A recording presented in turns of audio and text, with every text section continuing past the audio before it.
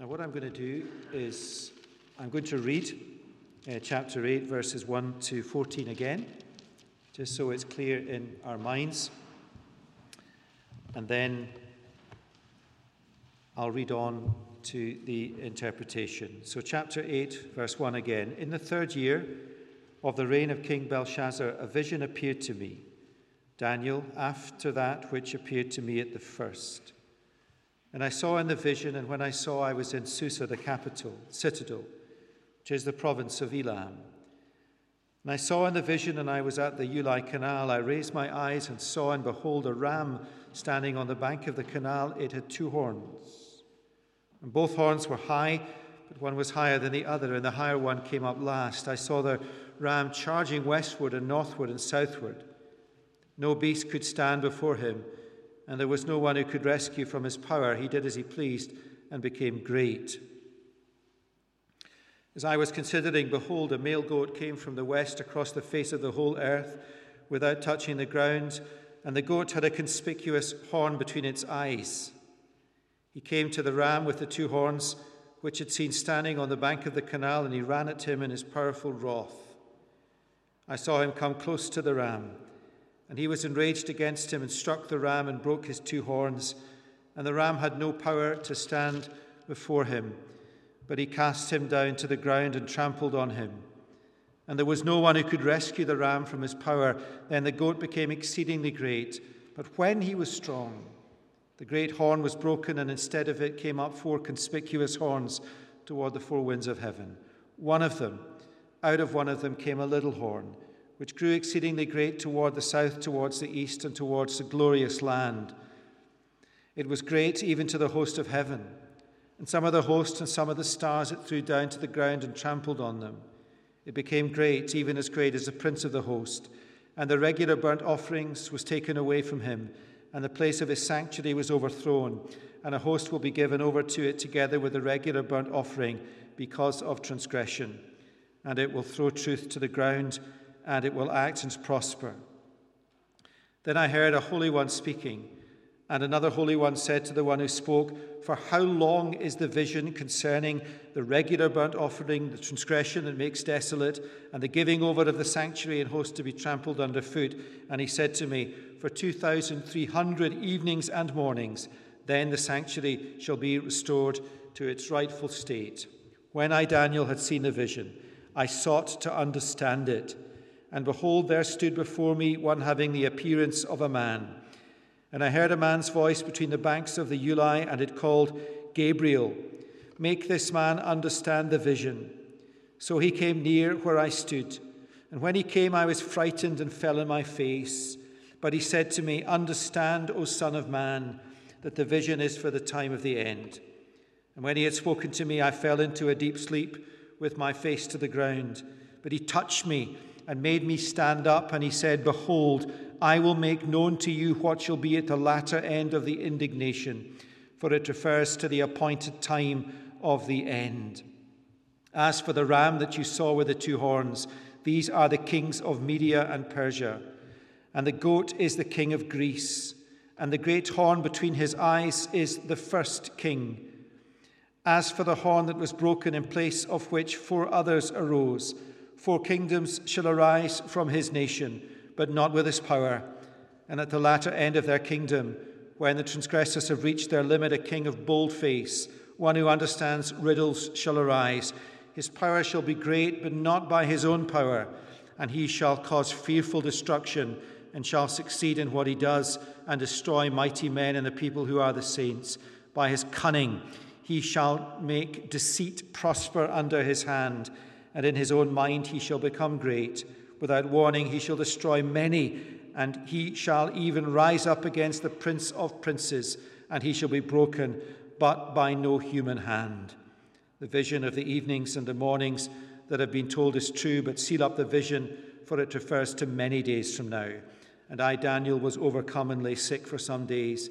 Then I arose and went about the king's business, but I was appalled by the vision and did not understand it. Now, I trust that you will be with me in reading all of that again, just so our minds can concentrate on it. Now, what I'd like to do is begin tonight with something a little bit different from normal. I'm going to move so you can see the screen behind me. I'm going to give us a very short history of the ancient world. Okay, a very, very short history of the ancient world from the time of Daniel, which is the 6th century BC, through to the 2nd century BC. A very short history, I promise, 10 minutes max. Your confidence is overwhelming. Now, I've really wrestled with this passage this week. It's hard to preach. I don't know how to preach it, but it's extraordinary what it says. Now, the events that I'll describe in this 10 minutes happen. Nobody disputes that. There is no question or doubt. They are historically attested in so many sources, historical, literature, and in artifacts. You go to the British Museum and you walk through the corridors of Babylon, Medo-Persia, Greece, Rome. All of this is factual history. Let me show you the world, or the area of the world now that we are talking about. What is the ancient world? Now, that slide helps us get our bearings. You'll see there, the area we're talking about is Saudi Arabia, Iraq, Syria, Jordan, Egypt, Iran to the right, and Turkey to the north, the Middle East. That's the area that we know as the ancient world. Now, back to Daniel's time, let's start with the Babylonian Empire. You'll see where Babylon is, across to the right, and now you can locate that region, the Babylonian Empire, where it is in the world today. And I've highlighted on the map the location of Judah and Jerusalem, called in this vision the beautiful land. The beautiful land. And you see where Judah and Jerusalem is, right in the middle of the Babylonian Empire. Now, the conquerors of Babylon, and we've seen that in Daniel, the conquerors of Babylon were the Medo-Persians. And this is the Medo-Persian Empire from 539 to 333 BC. Now, we are going fast. At the time of the fall of Babylon, now I'm not going to go to Daniel as my proof text, although we have seen this. We don't need to go to Daniel. All of this is attested in historical sources. At the time of the fall of Babylon, Cyrus the Great was the ruler of the Medo-Persian Empire. Darius the Mede was the prominent ruler in Cyrus's empire, and the person who was charged to besiege and take Babylon in 539 BC. We know that. Shortly after that, Cyrus the Persian decreed that God's people, the Jewish people, could go back from exile to return to Jerusalem and Judah. In time, though, the Medo-Persian Empire fell to the Greek Empire. The Greek Empire from 333 to 63 BC.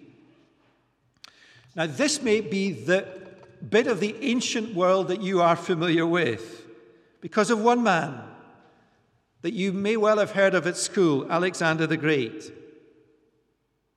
Alexander the Great was bar none the most successful military strategist in the history of the world. And he did it all in his 20s. He masterminded a huge program of military context that made him ruler of a vast empire that extended from Greece to India. You'll see, go back to the previous slide, Naomi, thank you. You'll see how he expanded the massive Medo-Persian Empire to his own Greek empire, made it far bigger. Back to Alexander. Now, the decisive battle in the fall of the Babylonian Empire, the Medo-Persian Empire to Greece, was the Battle of Issus in 333 BC, in which Alexander defeated the armies of Darius III. 10 years later, 323 BC, Alexander died at the age of 32. And the picture on the right is a sculpture of the dying Alexander. He died significantly in Nebuchadnezzar's palace in Babylon. Now, when Alexander died, he had no clear successor, and years of struggle ensued between his 4 generals, whom he had appointed as satraps or rulers of regions of his vast empire. Now, this is the kind of material you would study in the history of the ancient world. Yeah, it's just historical data. The names of the 4 generals are, and you can look them up on Google later. I don't imagine any of you will, but you could, because I have all week. And you will see copious amounts of data about Cassander, Antigonus, Ptolemy, and Seleucus. Now, we are on the brink tonight of Russia invading Ukraine.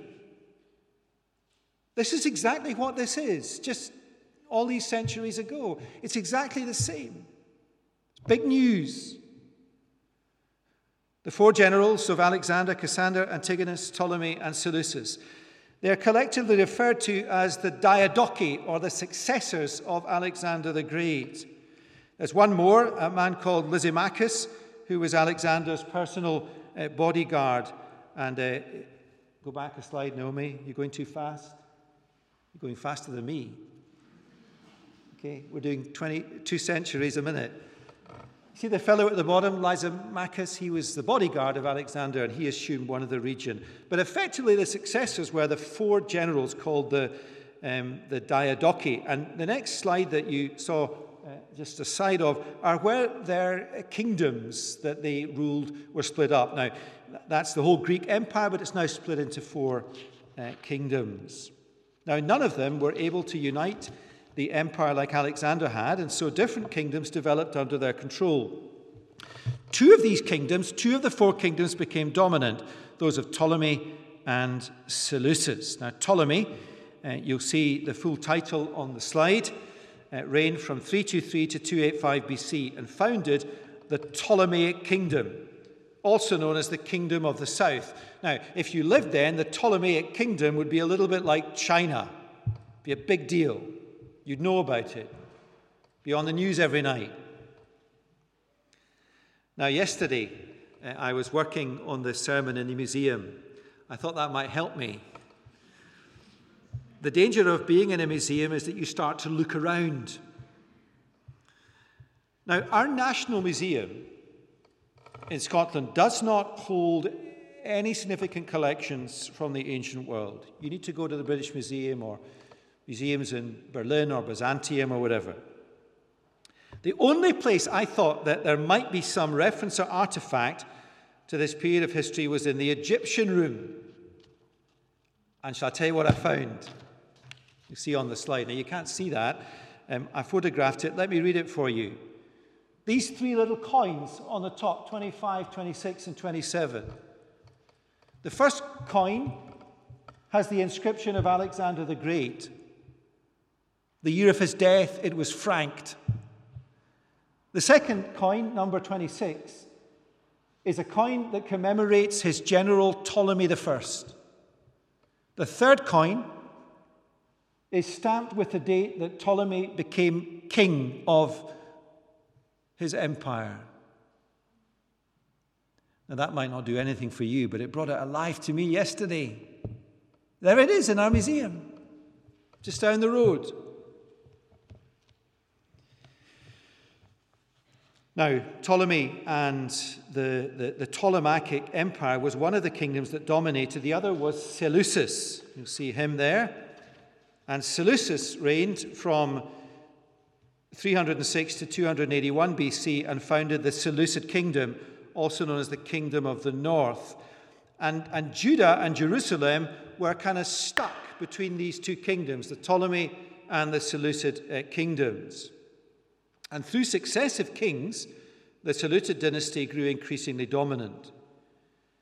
And in terms of the persecution of God's people in history, in terms of the persecution of the Jews, one Seleucid king is infamous. And that's him.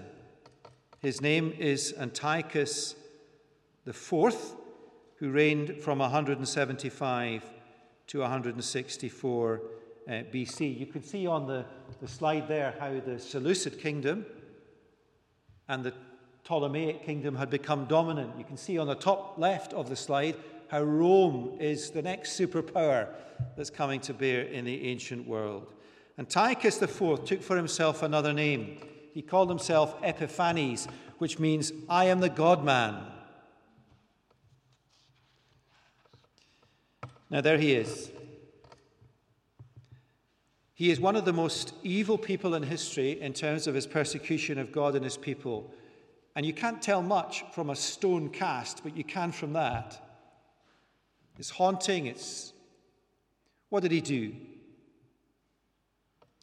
Well, in order to consolidate his power, he drove forward his vision for what he called Hellenization, the imposition of Hellenistic Greek culture. And part of that was one religion for all. One religion for all. Antiochus would not tolerate what he regarded as the narrow-minded fundamentalism of Judaism's exclusive devotion to one God.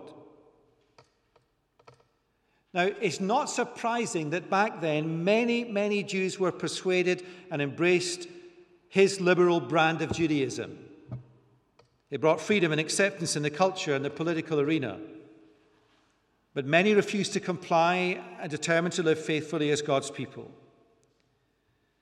And on the way back from one of his campaigns in Egypt, he invaded Jerusalem and deliberately desecrated the Jewish temple by entering the holy place, removing the golden altar where the high priest prayed, and the golden lampstands, together with the precious gold and silver goblets, a bit like Nebuchadnezzar had done all these years before.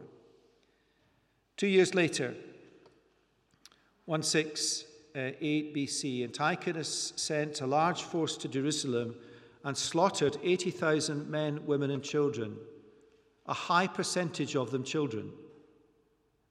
He then issued an edict forbidding sacrifices, feast days, forbidding people to follow the Jewish law, changing the Jewish calendar, disobedience punishable by death.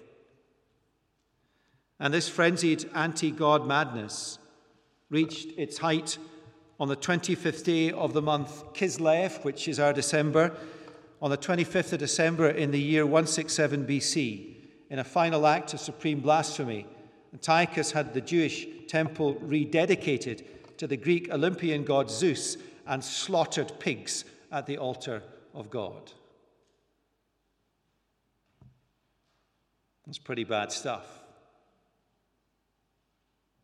And in the ancient world, just before the coming of Christ, that was a massive, massive deal for the people of God, nearly extinguished them.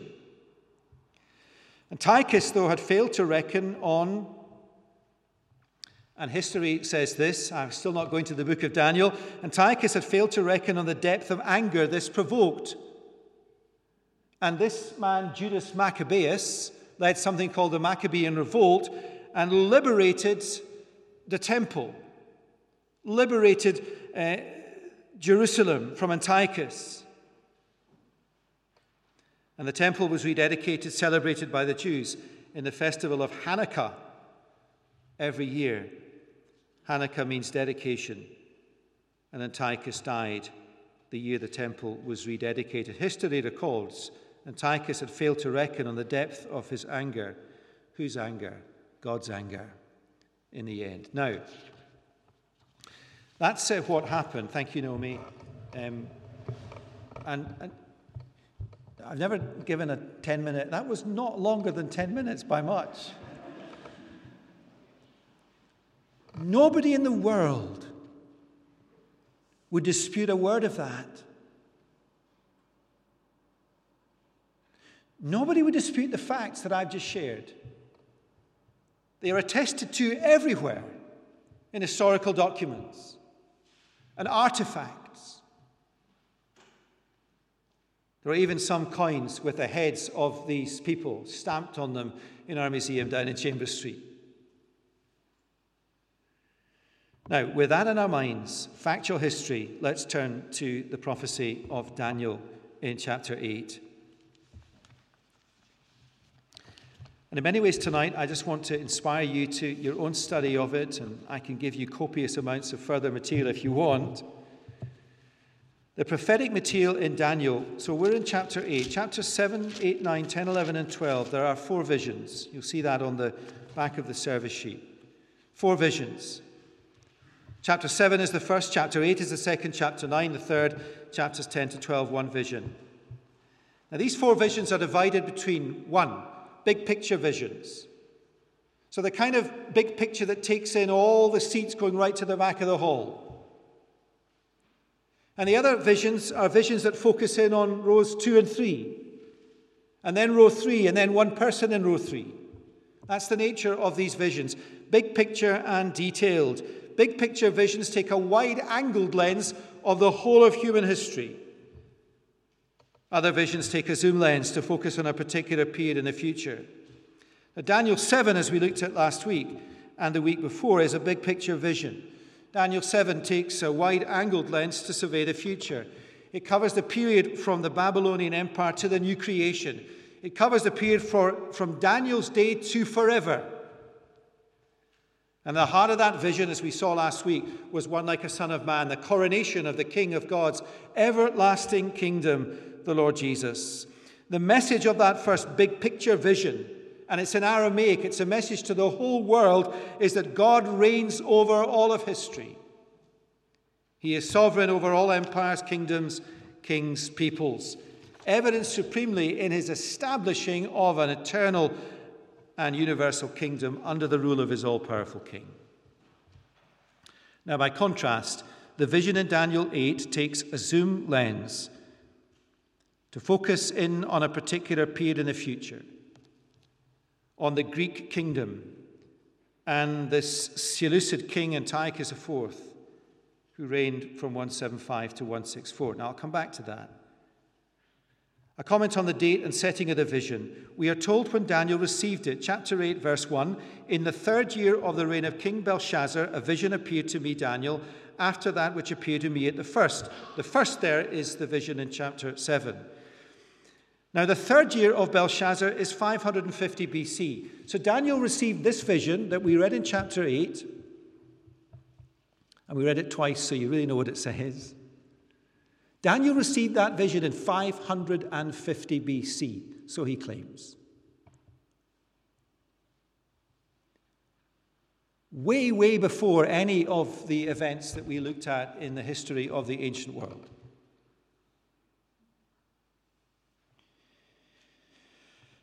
Now, who was Belshazzar? He ruled the empire as co-regent with his father Nabonidus, the son of Nebuchadnezzar. And Belshazzar's rule was the bleakest time for God's people. Now, why was Daniel so appalled at this vision? At one of the bleakest times for God's people in history, Daniel received an even bleaker vision. Extraordinary. Daniel was disregarded by Belshazzar until he was summoned to interpret the writing on the wall, and that was the night Belshazzar died, as we know. So Daniel received this vision at the beginning of Belshazzar's reign, kind of 2/3 of the way through the exile. Now let's stop here and pause. This vision, Daniel says, was received in the 6th century. The book of Daniel was written, composed, put together in the 6th century BC. It says extraordinary things about the future. We saw it in chapter 7, general things about the future and the specific vision of the Son of Man, Jesus. And it says in chapters 8 and 11, we've read chapter 8 tonight, specific things about events in the future. Now, what do you do with that? If you do not believe that God can inspire his word and reveal and prophesy the future, if you do not believe in a supernatural, sovereign God, you will devote all your energies to showing and proving that this book was not written when it claims to have been written, but written after the events it prophesies. And if you can prove that, then the whole of the fabric that we in this room base our faith on is pulled out. But if you can't show that, then you've got to come to terms with the fact that what you are reading here takes you into the mind of God, who knows the future, who controls the future, and who revealed the future here in a striking, striking way to make us sit up and notice and to be appalled at his majesty and his power and his sovereignty. Now, if you lined up books along this stage from left to right, about the dating of the book of Daniel, you might run out of space. But the sheer weight of evidence, after years and years of people trying to debunk the historicity of the book of Daniel, is that every argument has crumbled. So let me just, I can talk to you at length afterwards, late into the night. See, it matters why some people give their attention and life to studying theology in the academy and university, against this historical weight of criticism. For years and years and years, people argued that the descriptions in the book of Daniel were inaccurate because there was no such person as Darius. Darius, who is the conqueror of Babylon in chapter 5 and chapter 6. Never recorded in history. Called himself the son of Nebuchadnezzar in the book, but that was Nabonidus. That was the trump card. Discredit the details, therefore it couldn't have been written till centuries later, when everyone had forgotten. Until someone dug up something called the Nabonidus cylinder. And when you read that cylinder with its cruciform writing, it talks about how I, Nabonidus, the son of Nebuchadnezzar, gave the rule of Babylon to my son, Belshazzar, who became my co-regent. And all of a sudden, all that weight of scholarship crumbled to nothing. The other major source of evidence is Qumran, the discovery of the Dead Sea Scrolls in the 1st century BC. Massive discovery. And these scrolls told scholars that by the 1st century BC, the book of Daniel had been canonized in the Old Testament scriptures. And there is no way, if Daniel had been written, even in the middle of the 2nd century or towards the end of the 2nd century, it would ever have been canonized as quickly as that. So another whole big shelf of scholarship falls.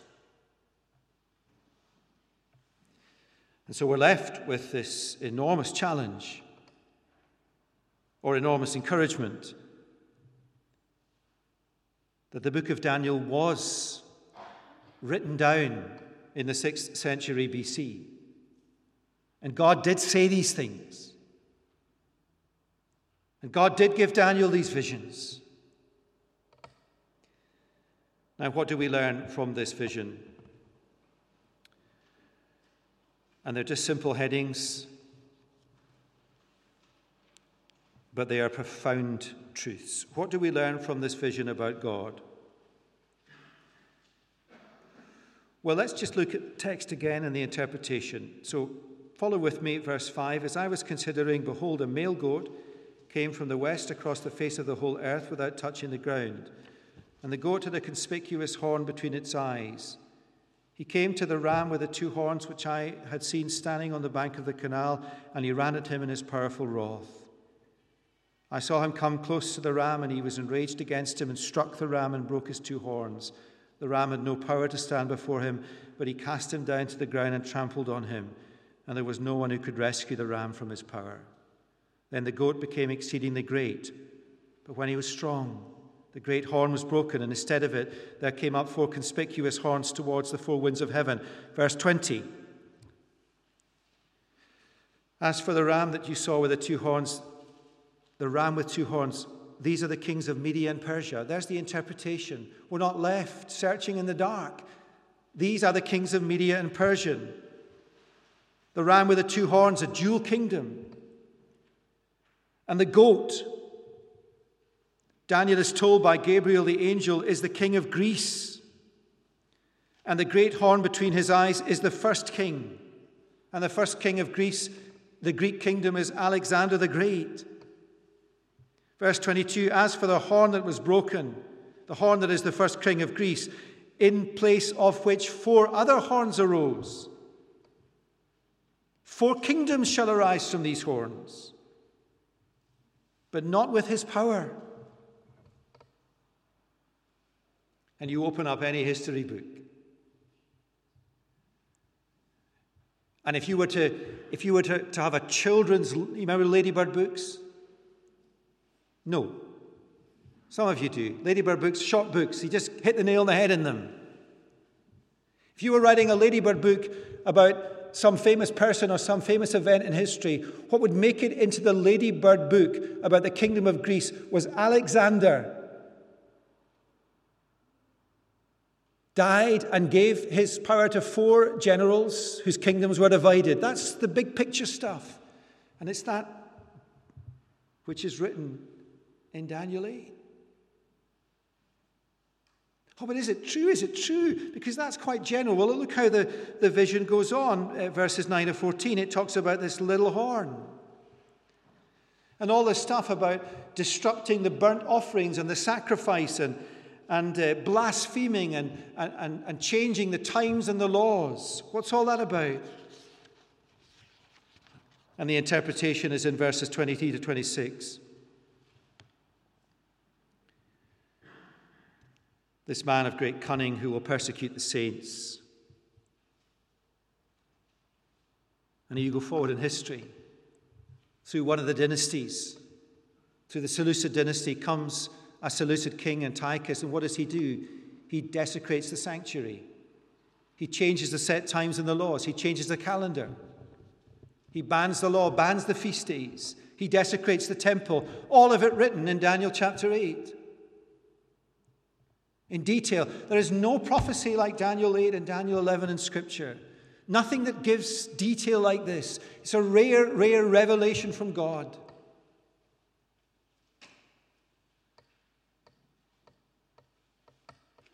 And what does it tell us about God? And this, I think, is frightening. Daniel uses the word appalling. That God knows the future. And there is not a soul on earth who does. God knows the future.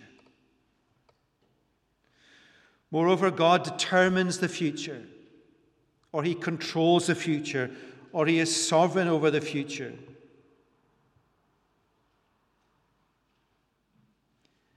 And something that has struck me really powerfully is that God is knowledgeable and determinative of the detail of the future as well as the big picture.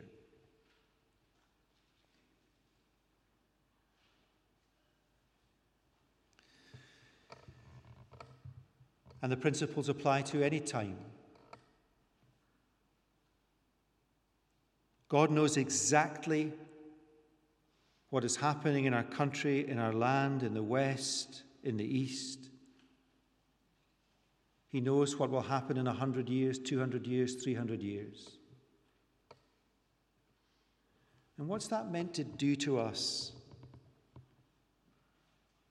It's meant to expand our vision, our conception of God and his glory and his majesty.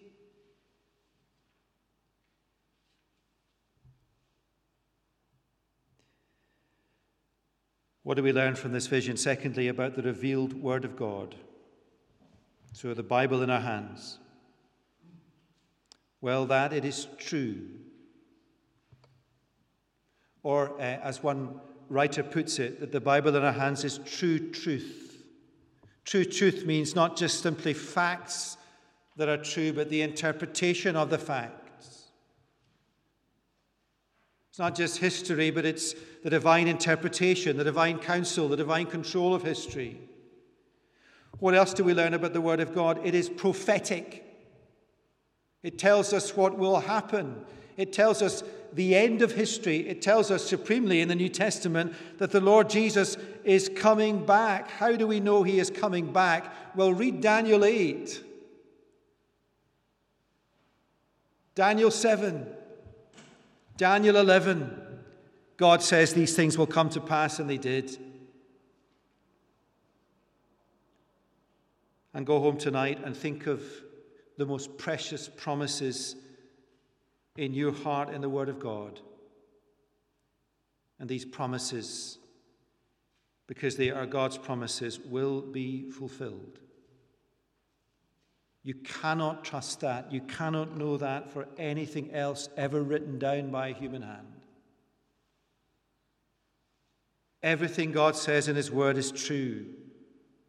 It is prophetic. It will be fulfilled. And that is why the heart of our life and pulse and bloodstream and Chalmers is the proclamation of the Word of God. Because on Sundays and in small groups, truth is expounded. A prophetic word from God is proclaimed. And promise after promise after promise is shared that cannot but come true. Lastly, what do we learn from this vision about the persecution of God's people? Well, that it is a pattern through history. It goes on. And you can point to specific periods. My sober day yesterday in the museum continued in the evening as I watched some videos on YouTube about North Korea and the Christians in the education camps, and so on and so on and so on and so forth. It's shocking. It's terrible. It's terrible for them. But it's worse for the persecutor in the end.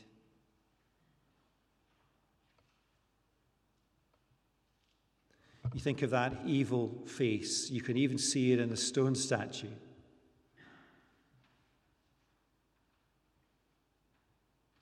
People will say, well, he's dead. But he will be raised to eternal hell. And so will all who persecute God and his people.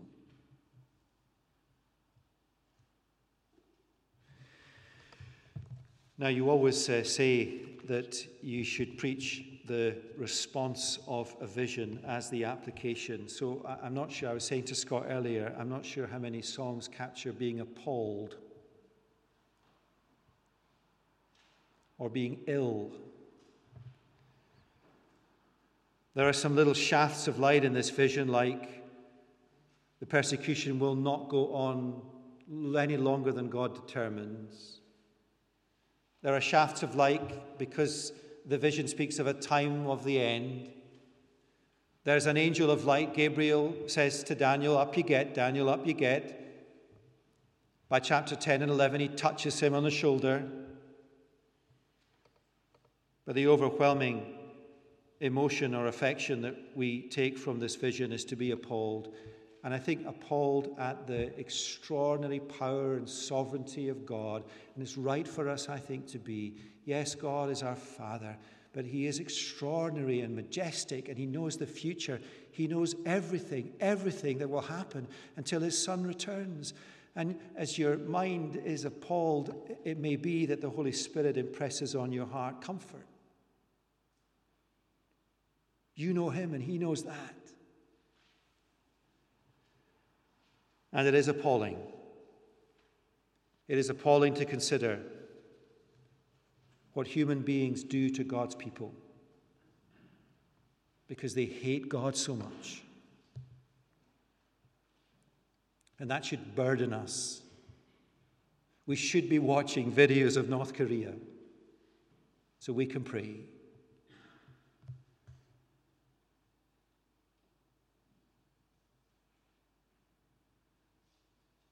Let's do that now.